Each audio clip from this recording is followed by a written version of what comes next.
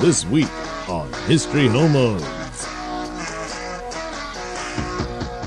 The only reason that works as a temporal thing is because people respond to whatever their environment is, regardless of their generation or race or any other thing that's used to divide us.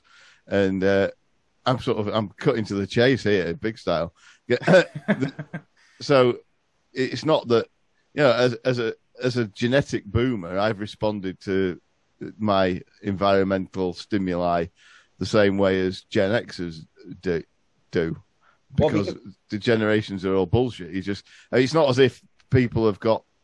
It's not as if people or boomers or Gen Xers could have altered what their stimuli were going to be. Because to believe that, you'd have to believe that they could have voted themselves anything any different.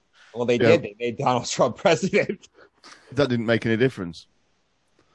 I actually agree in that, at least in that one regard, that making Trump president didn't really make any much of a difference. Yeah, we found out pretty quick about that. They still think it's the overwhelming majority of Trump supporters are boomers. Yeah, that makes sense. And it's because Trump was selling something that for them. Is that a statistic? I don't doubt you. In fact, it seems correct to me, but I would like to see the actual numbers too. If I had to take a guess, just based on trends, the historical trends, young people don't vote. That's true.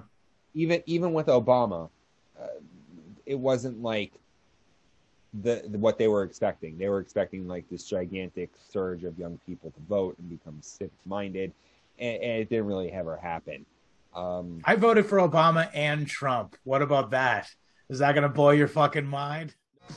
Subscribe to rockfin.com/historyhomos for all your History Homos premium content and more.